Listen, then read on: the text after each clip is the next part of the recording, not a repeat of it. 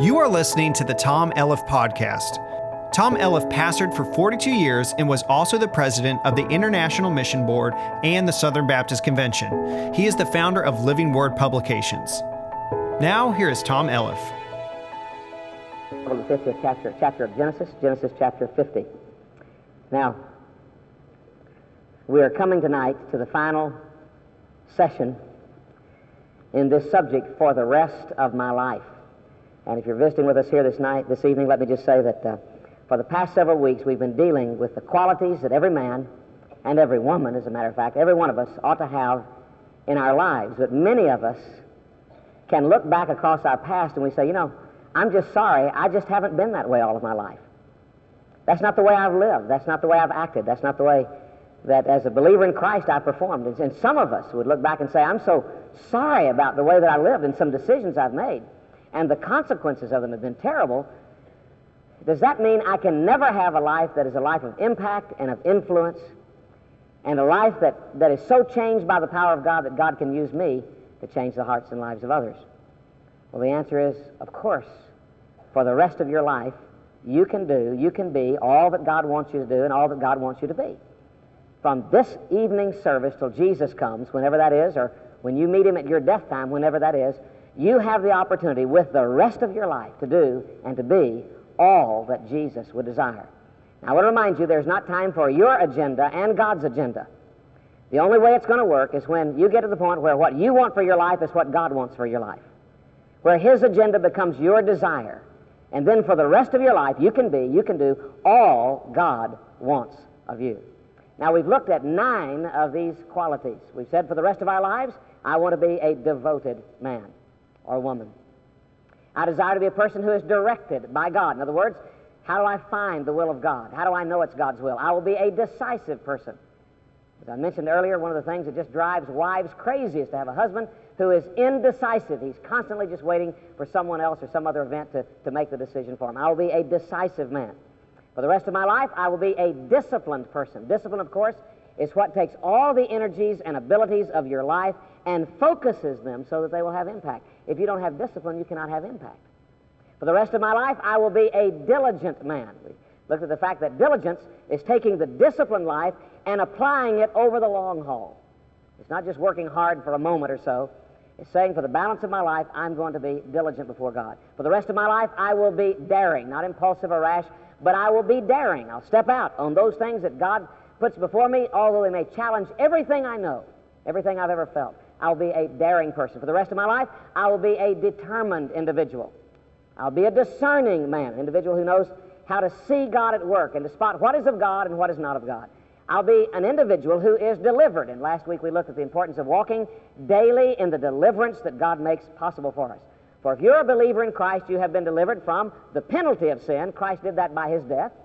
From the power of sin, Christ delivered you from that by His resurrection. And from the practice of sin, that kind of deliverance comes from the daily acknowledgement of the Lordship of Jesus in your life. And so for the rest of my life, I will walk in the deliverance which God makes available for me. And so now we've come to the final of these characteristics. For the rest of my life, I will be a dependable individual. Now, we're taking the entire day to look at this passage of Scripture. Actually, the passage is Genesis 37 through 50 because we are looking primarily at the life of Joseph. I want to remind you, before we look in chapter 50 in just a few moments, I want to remind you that finding dependable men is difficult, not only in this world, but in the Bible. You have to look long and hard before you can find a Bible example of someone who is actually dependable. Now, dependability is something more than just being reliable. That is in our Bible sense of the word. It means something more than that. Dependability means something more than just doing what you have been told to do. In our sense, as we are taking this word, dependability, we mean that you're not only on the job doing as you ought to do, but you are looking beyond that. You're seeking to apply the grace of God to another individual's life or to an event. You're seeking to bring the grace of God on the scene by your presence there. A lot of people, you can say, well, here's what I need you to do. They go and they do it and they come back and say, I did it. And later on you talk to someone, they say, yeah, they showed up. They did what they were supposed to do and they left. Well, what about after they left? Well, I don't know. They just did their job and left. Well, now, they did what they were supposed to do. But we're talking about being depended upon by God someone upon whom God can depend to bring His grace to bear in every situation. The Apostle Paul would often tackle a situation in such a fashion that not only would the situation be dealt with, but there would be just the aroma of the presence of God when he had left. And so there was more than just the task. There was this whole issue of bringing the grace of God to bear in that room full of people, upon that event, in that particularly thorny issue, or where you work.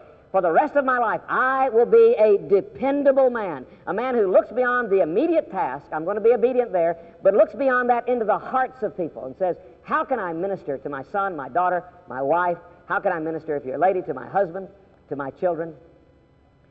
Remember what the lady said? She said, yes, my husband will go and minister to my son, but he has to be asked. And so this is moving to that point where you're so sensitive to God that you see not only what you have to do, but what is needed, and you bring your life to bear upon that. What needs to happen by the grace of God. Now, Joseph was that kind of man. Remember? Riches to rags to riches to rags to riches, okay? And Joseph was an individual who should have been a card-carrying member of Land's End or someplace where they make coats, because he was always having a problem with his coats. His first one made his brothers upset. You remember they took it from him and put him in a pit. You remember he was sold then to some merchant men who were traveling down toward Egypt. He found his way then into the house of Potiphar, who purchased him as a slave. I want to remind you, in each of these instances, those who worked with Joseph said, for God was with him. The Lord was with him. He was with him, and when as a young man, God showed him that he had a purpose for his life that was far greater than either Joseph or his father or his brothers could ever imagine. He showed him that in a dream. There was no Bible in those days. God communicated with Joseph in a way that Joseph understood. And you remember when he went to Potiphar's house, Potiphar said, look, I trust you with everything. Just make sure that the food's on the table when I get ready to eat. And Joseph said, I'm in charge of everything in this house. There's none greater than I. You remember it was Potiphar's wife who tried to seduce him? And I want to remind you that it was Joseph who said, with that strong, dependable will that he'd gotten from God, he said, look, how can I sin against God and do a thing like this? And he fled from her. You remember she kept his coat, and she falsely accused him. Joseph found himself then in prison. And before chapter 39 closes, and this is so remarkable, it says here about Joseph that even in prison, the keeper of the prison said, look, I don't know what's going on. You'll have to talk to Joseph. Joseph was actually running the prison. The prisoner was in charge of the prison. The captive had become the captain. Something about this man. There was this dependability. It didn't make any difference who you were. It just seemed that there was something about Joseph that encouraged you to trust him with anything and in any situation. You remember it was while he was down in prison that he interpreted dreams for a couple of men who one of them ended up dead, the other ended up back in Pharaoh's court a couple of years later. And during a time when Pharaoh was perplexed about a dream he had had, you remember the 7 thin cows eating the 7 fat ones, and the 7 thin ears of corn eating the 7 healthy ears of corn. His men couldn't interpret that, and that's when this man remembered Joseph, who was an interpreter of dreams, and they brought Joseph in. And can you imagine, in a matter of hours, perhaps maybe less than 3 or 4 hours, Joseph had been catapulted from being a prisoner to being prime minister of Egypt. As Joseph said later to one of his family members, I'm like Pharaoh's granddad. He doesn't do anything without checking with me. There was none greater in the land than Joseph. Now, in the midst of all that, I want to remind you that Joseph's family, Jacob and his sons, were still living back in Canaan, in Israel. And I want to remind you that during that time of famine, on more than one occasion, they came to Egypt because they heard that there was plenty there. There was plenty there because Joseph had had a plan for garnering the wheat, so that when they walked through those 7 years of famine, people would have to eat. And so you remember the brothers came, and Joseph tested them, and they came again. He tested them, and then they came again. A final time, he revealed himself to them. And you remember that Joseph then asked for Jacob and all the family to move to Egypt. He provided for them in one of the most luxuriant places in all of Egypt, the land of Goshen, and there they lived. But one day, Jacob, their father, died. And that's where we discover some more of these qualities that a man who is dependable must possess. Now, before we stand and read the Scripture, I want to remind you of this. We are not thinking together about how a dependable man or woman looks to other people. We're not looking for the outward expressions of dependability. What we are seeking as we read the Scripture is this man's heart, the deep dynamic that produces dependability. We've already seen that if you're going to be a dependable man, you must be content with God's purpose in your life. That keeps you from being fretful about other people, as it says in Psalm 37, verses 1 through 6. Fret not yourself because of evildoers, neither be thou envious against the workers of iniquity. They'll soon be cut down like grass. They'll wither as the green herb. Fret not yourself in any wise to do evil. He goes on to say, he said, it's like the sun. Noon is noon. You can't hurry it up. They can't slow it down. God will bring forth your righteousness.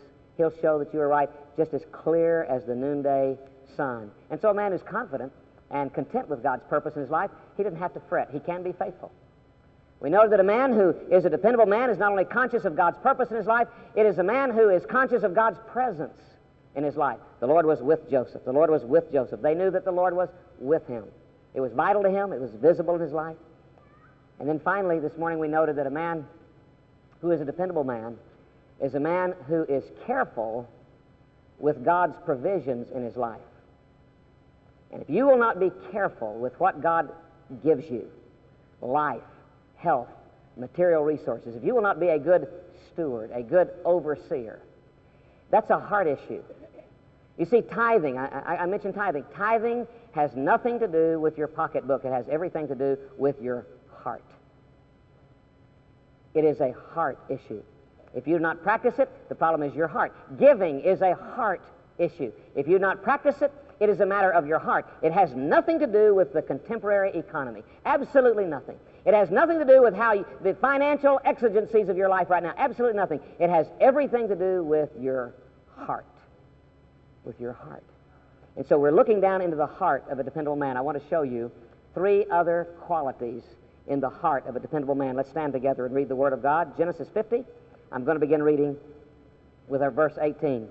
Joseph's brothers are frightened because now Dad's dead and they're afraid he's going to kill them. Verse 18, his brethren also went and fell down before his face, and they said, behold, we're your servants. In other words, they said, look, just don't kill us, we'll be your slaves. And Joseph said unto them, fear not, for am I in the place of God? I'm not God, Joseph said. But as for you, you thought evil against me. But God meant it unto good. In other words, he said, when you put me in the pit, you had evil thoughts about me. But it was just God. It was God who meant it unto good to bring to pass as it is this day to save much people alive. You wouldn't be here alive. You meant evil for me. God meant it for good. Now therefore fear ye not. I will nourish you and your little ones. And he comforted them and spoke kindly unto them. Joseph is a picture of a dependable man. Father, I pray, trusting that you, by your Holy Spirit, will open our eyes to this truth tonight, and God, bring us to this altar to say, I will be a man of dependability. I'll be an individual upon whom others and upon whom God can depend. I pray in Jesus' name, amen. Thank you. Be seated, please. Quality number 4. If you're to be a dependable individual, you must be an individual who is committed to the principles of God with your life. Now, let me say it again.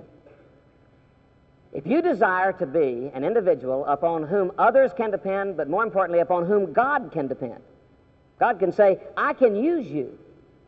I can entrust to you these resources or this opportunity or this great adventure. I can trust you with it. If you're to be that kind of an individual, you must be a person who is committed to the principles of God, not just with your lips, but with your life. Now, I want to remind you that the principles of God are different than the opinions of man. We use the word principle to refer to that which is an underlying, foundational, immutable truth. We might want to call it true truth. Textbooks come and go. Every one of them claims to have the truth, but the next textbook that comes along reveals that some experiment or some discovery has proven the previous year's truths, which were reported as such, as being untrue. But the Bible contains true truth. Sometimes we use the word immutable, the word mutation, changing. We use the word immutable because that means that the principles of God will never change. When Psalm 119, verse 89 says, forever, O Lord, thy word is settled in heaven. The word for settled means we talk about a settlement, or that settles it, or okay, it's settled. God's word is established in heaven, in the heavenly realm.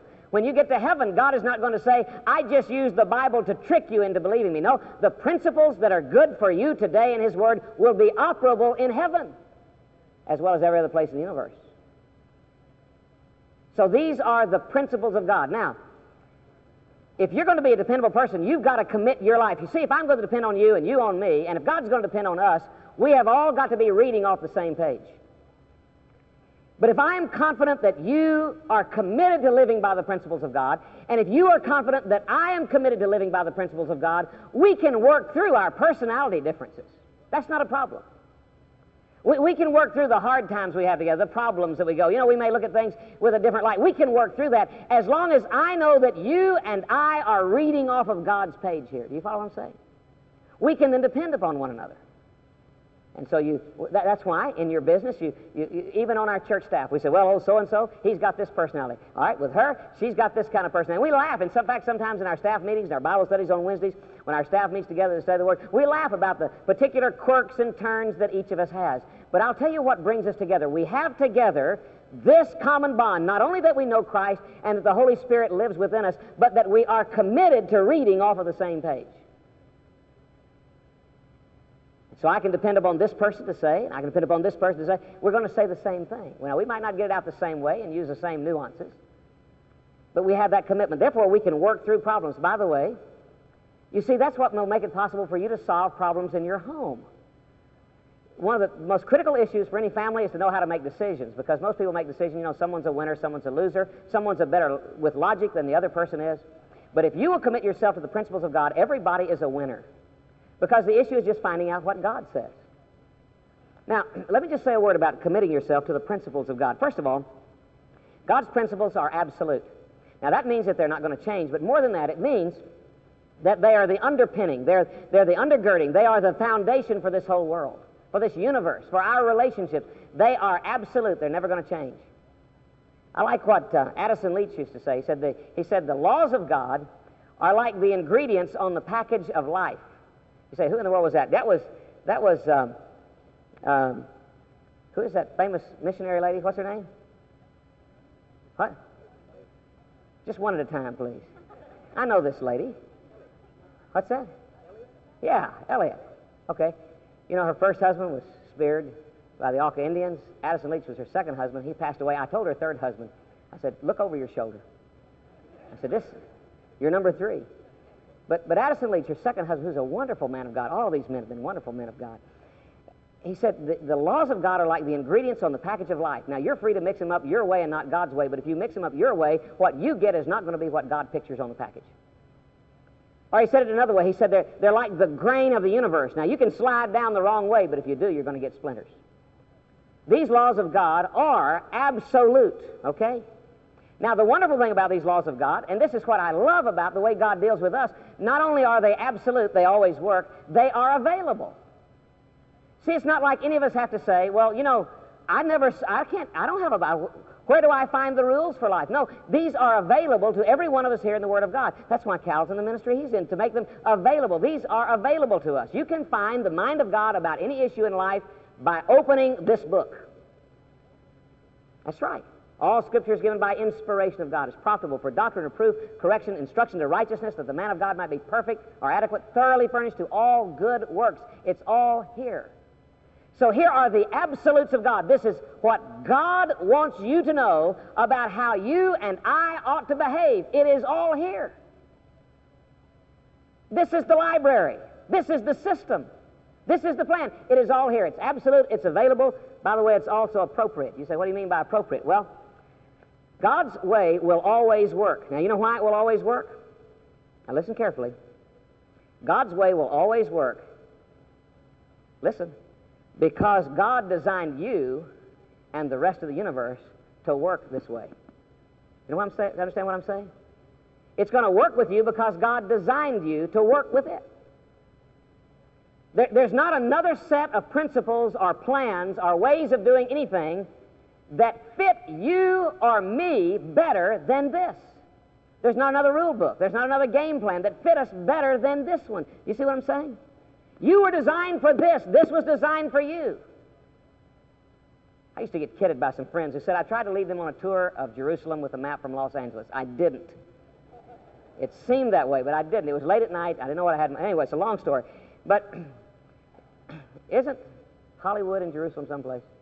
Anyway, That's what most people are trying to do.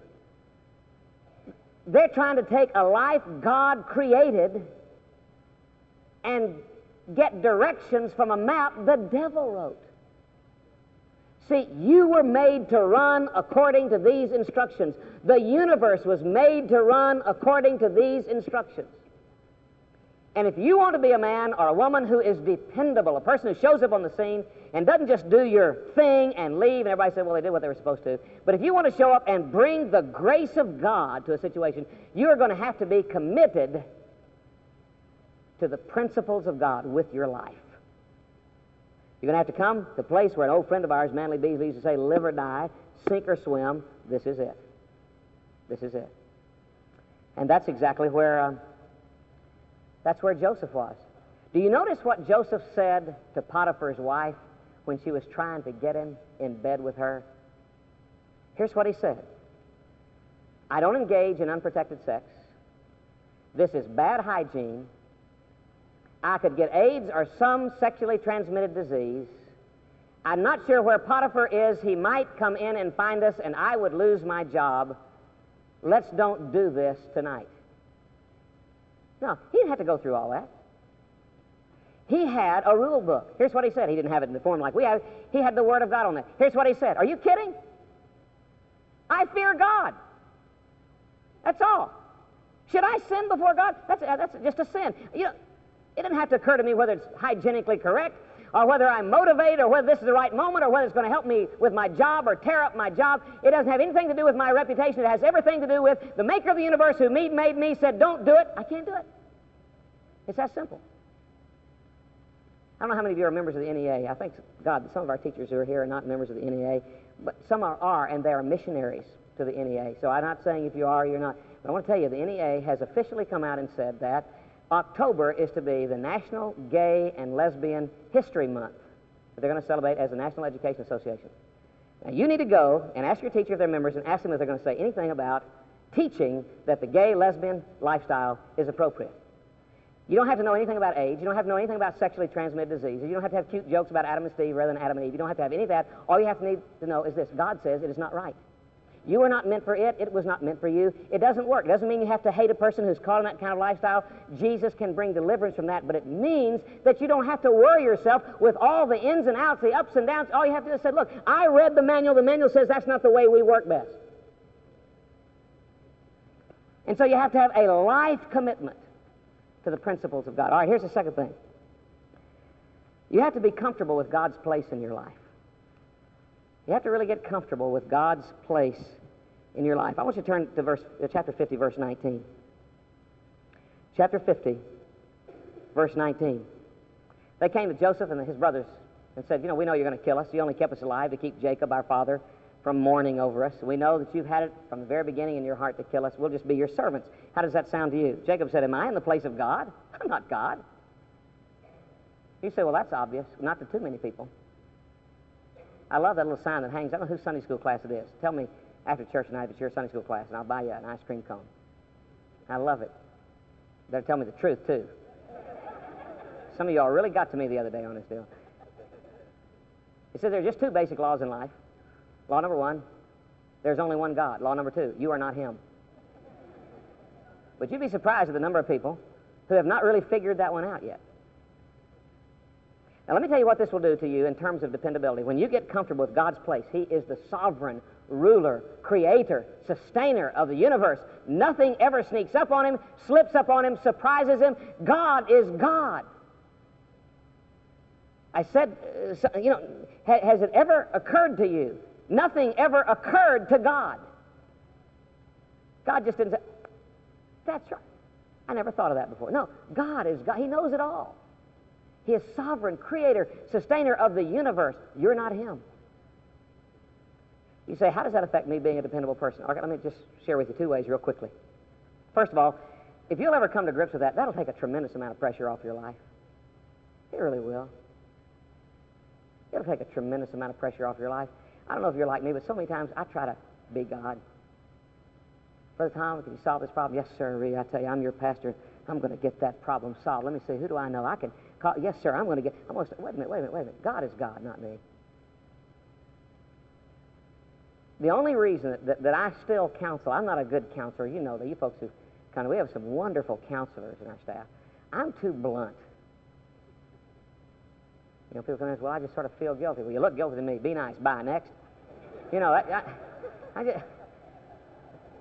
I don't mean to be that way. It's just, you know, you have, and I know I don't know why I do so much counseling, but the only way that God sustains me in the whole ministry of counseling, and anybody else that stays in counseling over the long haul, is to wake up to the fact, you ain't God, buddy.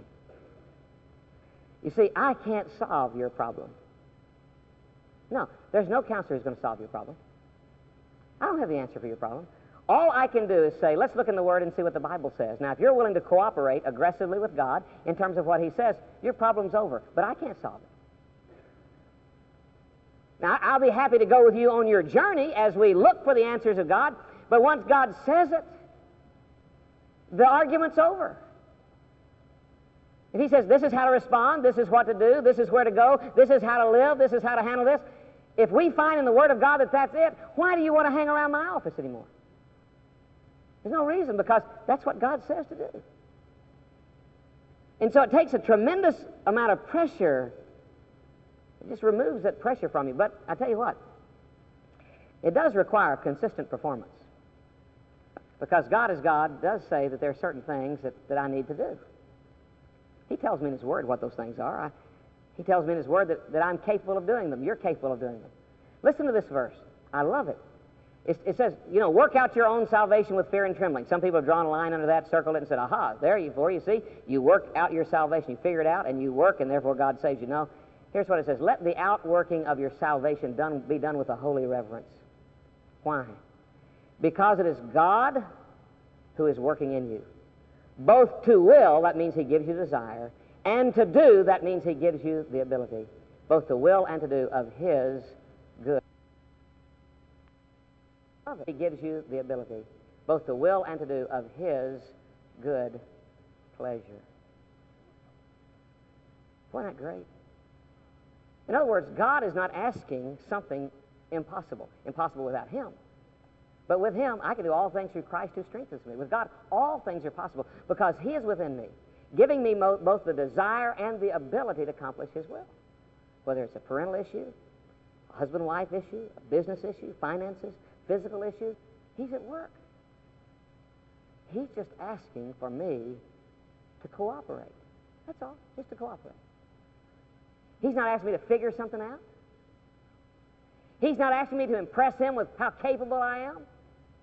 He's not asking you, Dad, He's not asking you to pull some kind of great project out of the air that's going to blow your family's mind and make them love you and respect you. Mom, He's not asking for you to do something so unbelievably creative that God never even thought of it, that captures the heart of your husband. He's not asking, no, He's just asking us to cooperate. Now, if I don't understand that, why won't I be dependable? All right, because every time I face a problem, and every time I think I've got to come up with a solution, I might have to rethink those rules and start playing by somebody else's rules instead. I might have to think that maybe I'm God in this situation. I've got to solve this problem. I've got to straighten those people out. I've got to figure, I've got to do that rather than letting God be God. And so I won't be dependable. Why? Because you're reading the Bible still, and I'm reading out of my heart. And I'll tell you what, the man's heart is deceitfully wicked. The Bible says, who can know it? You can't even know how wicked your heart is. You say, well, if I know my heart, now forget it. You don't know your heart. All the wickedness that's down there. And the moment you start trying to be God, that's what's going to leap to the forefront. That's what's going to call the shots. That's what's going to design your agenda. And I'll guarantee you, no place, you know something? In God's agenda, He probably has a place out there where you look bad.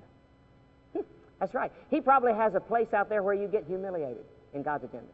He probably has a place out there where you fail in God's agenda. On your order of worship for your life, God has a place out there where you get desperate. Right. I'll tell you what, if you're figuring out the agenda of your life, you'll never let yourself look bad, get desperate, fail. No, sir. You're always going to figure out a way to make you look good all the time. Because you're God, and you've got to be in control. And you can't risk being out of control. You can't risk not having everything done the way you want it done. You got to get comfortable with God's place in your life. Just let God be God. The loving, wonderful, gracious Father that He is. One final thing. If you want to be a dependable man, ladies, if you want to be dependable, somehow, some way, by an act of God's grace, and that's the only way it can happen,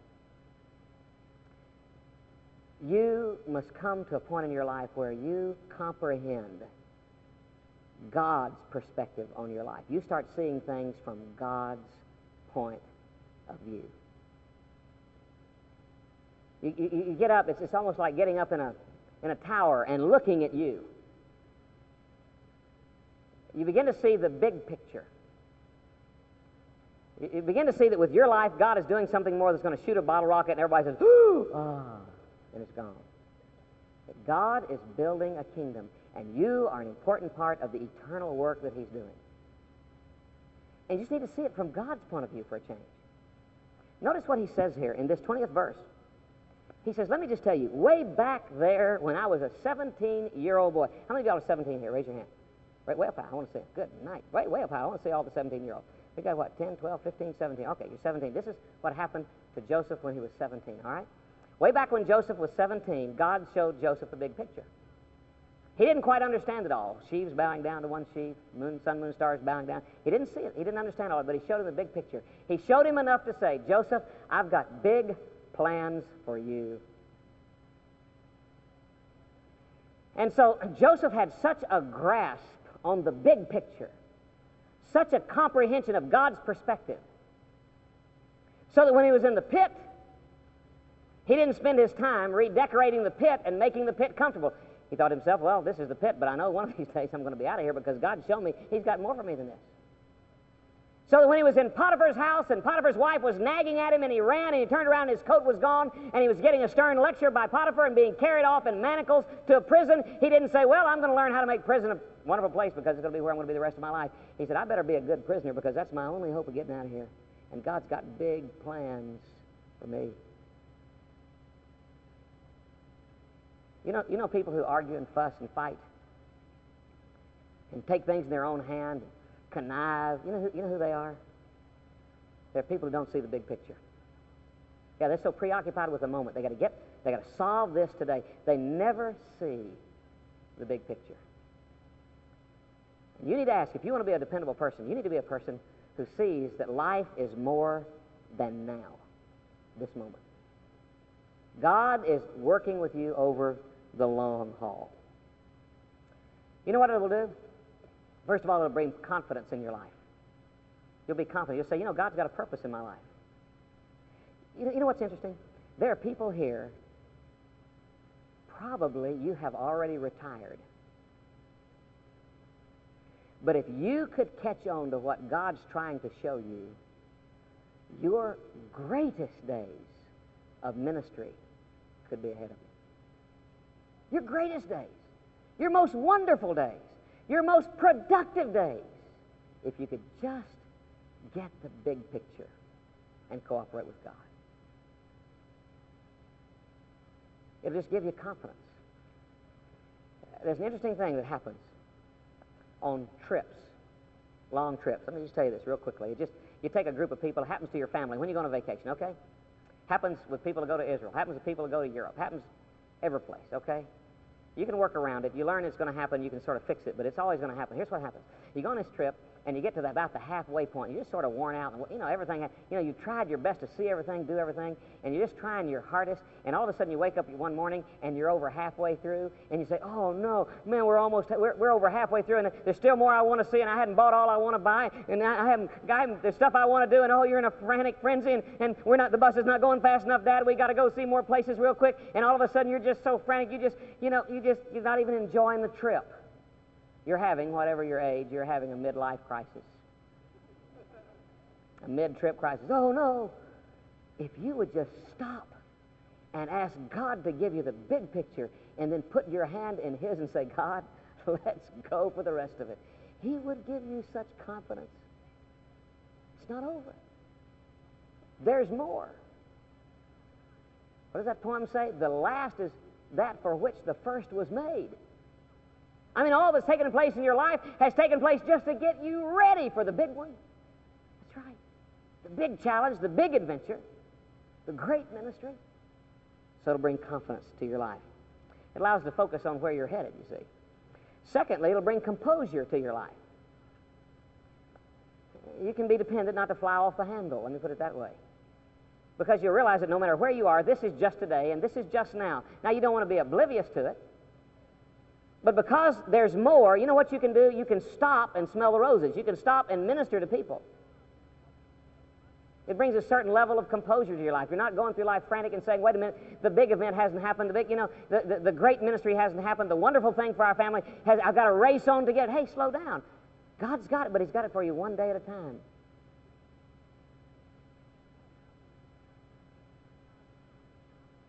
Would you do this with me? This is going to be the first time some of you all have done this in weeks. Would you join me? Let's just take a deep breath. Come on, let's do it all the way down.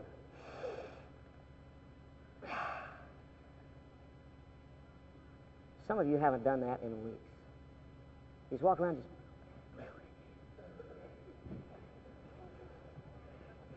like a dog. Hey, what you need is composure. Slow down. God's in charge. He's in charge. You know what else it'll do? It will set you up to be a caring person. What's the last verse we read together? Joseph said, hey, I'm going to take care of you. I'm going to make sure you're fed. I'm going to make sure no harm. Do you know who the non-caring person is? It's a person who's not sure what the agenda is, not sure where we're going, not sure God's in charge, thinking, I've got to do it my way, this is my time, life is running out, I've got to hurry up. No, you don't have time to care for anybody. You're too busy taking care of yourself. All of a sudden, you start looking, you got time for somebody. You got time to drink a cup of coffee and sit down and talk with somebody and hear what's going on in their heart, and to let God let you look through their eyes and into their heart and say, now, friend, how can I bring the grace of God to bear in your situation? You'll be a caring person. Friends, the only way the people of God are going to make it is if we become dependable. Okay? Out here is Brigadier General Dick Freeman, a jet jockey. Over here is Tom Hill. F-4s? Phantom F-4s?